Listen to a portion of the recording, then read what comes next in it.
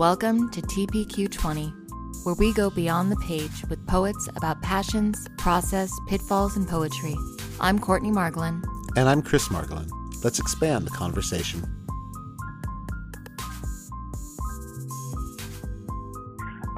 First thing we always like to ask people is, I know who you are. I'm a big fan of We Are Ode. I got my copy a few days ago in time for the Seeley Challenge. So I know who you are, but our audience may not.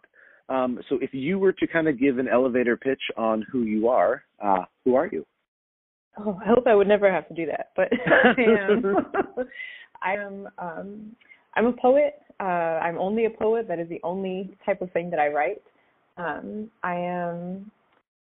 a Black Mexican-American poet from the south side of San Antonio, Texas. I came up through the spoken word and slam communities, and so I always have them in mind when I'm writing anything. Very nice. That's we'll come back to that for sure, because that's slam. That the slam and performance world is very close to my heart. Mine too.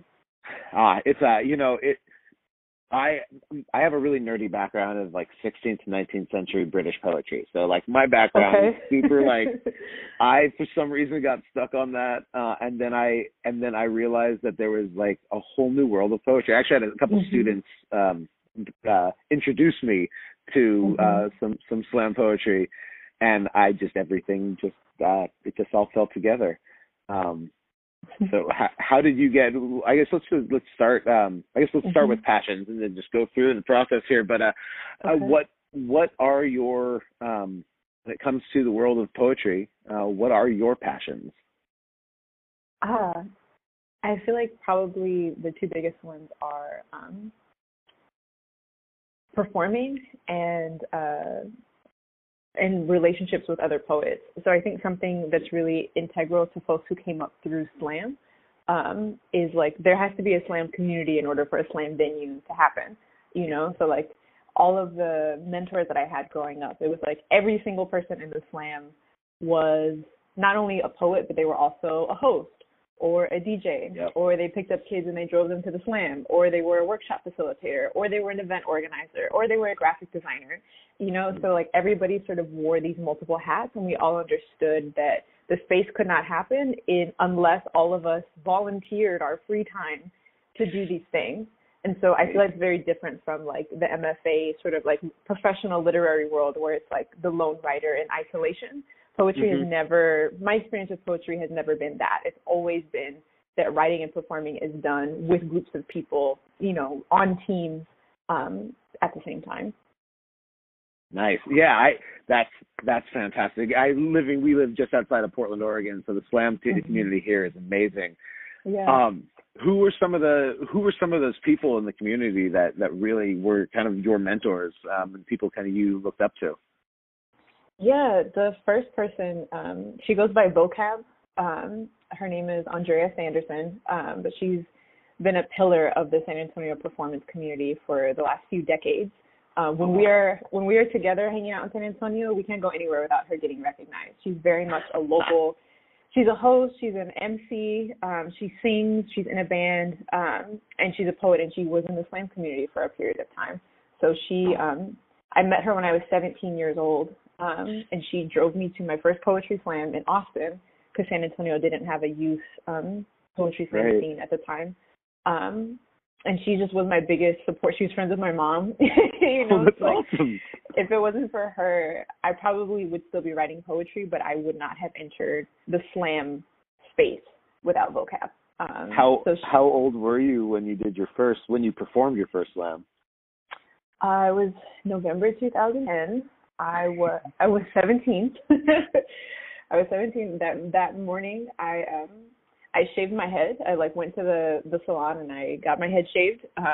You know, it's just an exercise in being brave. And then shortly after that, Vocab picked me up and drove me to the slam. Oh, that's amazing! What a great entrance into that world. That's awesome. It's so cool.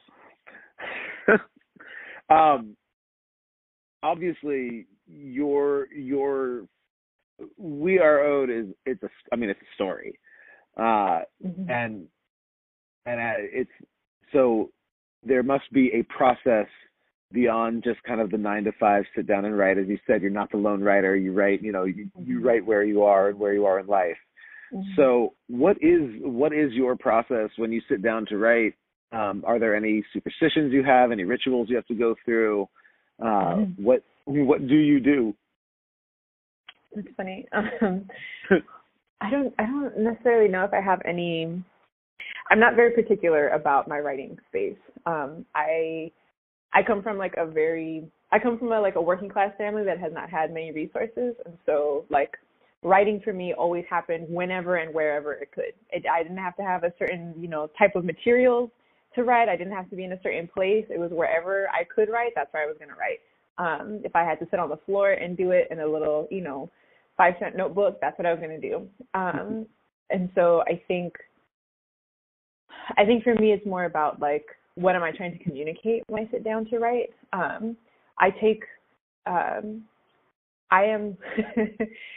My friends always said that if I had a rap name, it would be Logistics. I'm a very organized person.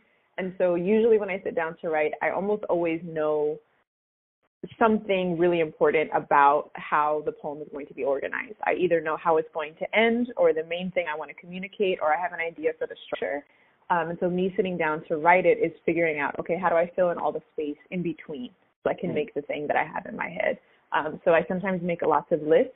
Sometimes I'll kind of just write like a rough outline of a poem, or if there are certain lines that are already in my head that I know I want in the piece, I'll write out everything I can already think of, and then I'll try to build from there. Nice. Well, then I have to ask, this is kind of a follow-up to that. So We Are Out obviously has different, it's structured differently throughout. So is there a process, for the first portion, is there a process when we have, our short stories that we're getting versus, the heavy form pieces? Do you have, especially your form, because your form pieces are they're real tightly structured and they're prominent enough to help tell the story. Is there a different process dependent on which form you're heading toward? I think it more has to do with what's being communicated in the poem. I think I'm always interested in, especially with We Are Ode, which I feel like I had a list of goals that I wanted the poems in this collection to meet. And so when I was going back and revising things, I was constantly asking and literally annotating each poem in the Word document, saying like, this is what I want this poem to communicate.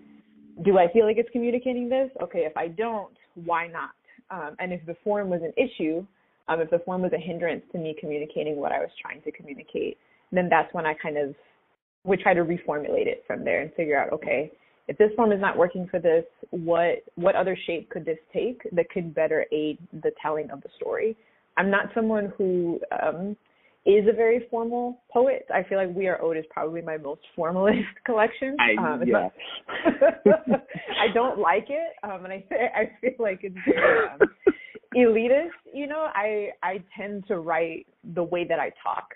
Right. I actually miss that and have gone back to that after writing this book. Well, do you feel, I guess, so you feel at least you met your challenge, you met your goals with it? I do feel like I did that, yeah. Good. You've been doing this a while now. So in that span of time, what have been those pitfalls and struggles that you've faced along the way, and how have you dealt with those?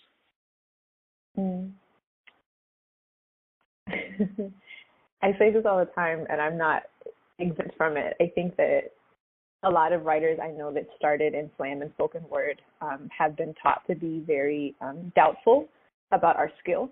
And that was definitely something that I experienced for a long period of time, especially going into my MFA.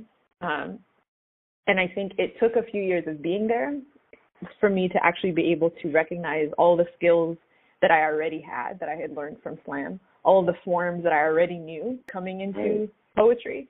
Because slam has many forms that do well. We just don't always talk about them using those words.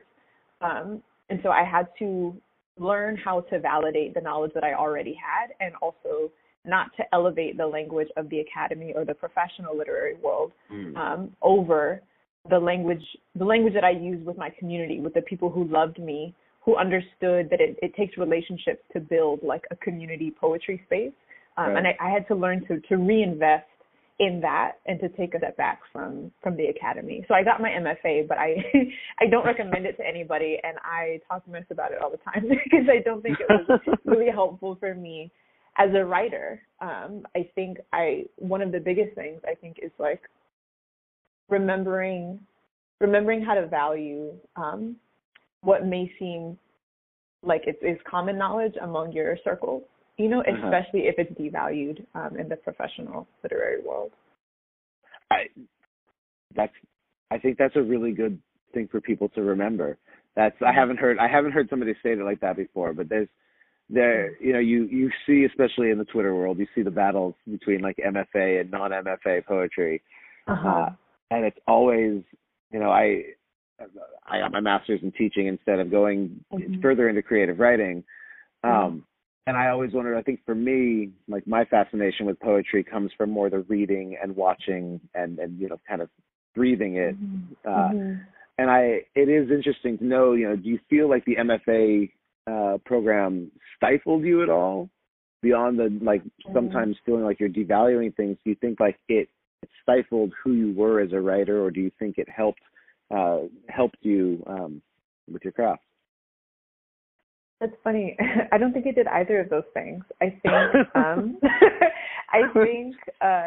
I think just generally it was unhelpful because the structure of MFAs and traditional MFA style workshops doesn't. It almost feels like those things have different in what I'm trying to do with my work and the context that my work comes from. So I think when I was there, I just kind of felt like a fish out of water. It was very quickly like me walking into a workshop and realizing, oh, this just isn't for me. But I've already committed to being here. You've committed to it. You've already paid. You've already paid or said you're you know, like. I already have insurance. I don't want to leave that, you know. So I stayed and I did what I could there. But I think it just generally it was unhelpful. And the things that I was interested in learning, I actually could have taught myself or continued learning from my community. Yeah. Very nice. Well, what are you most excited about in the world of poetry right now? What is kind of on the forefront here? What's coming up that we should be excited about? And then what's coming up for you that we should be excited about? Yeah, I feel like a lot of my friends and a lot of people I know who have been in spoken word for a long time are just now starting to work on collections or think about publishing collections of their work. So these are people that I've heard perform for years, you know, and just absolutely love, been in space with for a long time, but never had something of theirs to hold in my hands. So there's a handful of people that I'm thinking of, a few of whom I'm working with, and so I'm seeing all the drafts that they're putting together, and I just couldn't be more excited to see what they put together. So that's probably what I'm most excited about right now. And then in terms of my own work, I'm going to be teaching a generative online creative writing workshop starting in a few weeks. I haven't publicly said this yet. But I can say it to you, so I'm planning it right now. Because I miss talking about poems with people in a community kind of forum, you know, as opposed to sort of studying, you know, in this sterile way, you know, like the line breaks in a poem, you know, just asking people, okay, well, what do you feel? You know, what do you notice about this poem? What sticks out to you? Why does it stick out to you? Okay, let's write a poem after that. Those are the workshops that I grew up going to. So we're just doing a bunch of those starting at the last week of this month. That's going to be so much fun. Yeah, I'm really, really excited about it. And in the meantime, I'm writing right now. I'm working on a small chapbook project that's all poems after other writers. Okay. I just went through a big life transition. I moved across the country, back home to Texas, and I'm writing poems that happen sort of after that transition about all of those feelings. So I love that. poems. Yeah. Very cool. Well, thank you so much for hanging out with us today on TPQ20. And we really look forward to seeing what comes next. Thank you so much, Chris. Thanks for making time. I appreciate it. All right, thank you. We'll talk to you soon. All right. Bye-bye. Thank you for listening to TPQ20. Please like, review, and subscribe.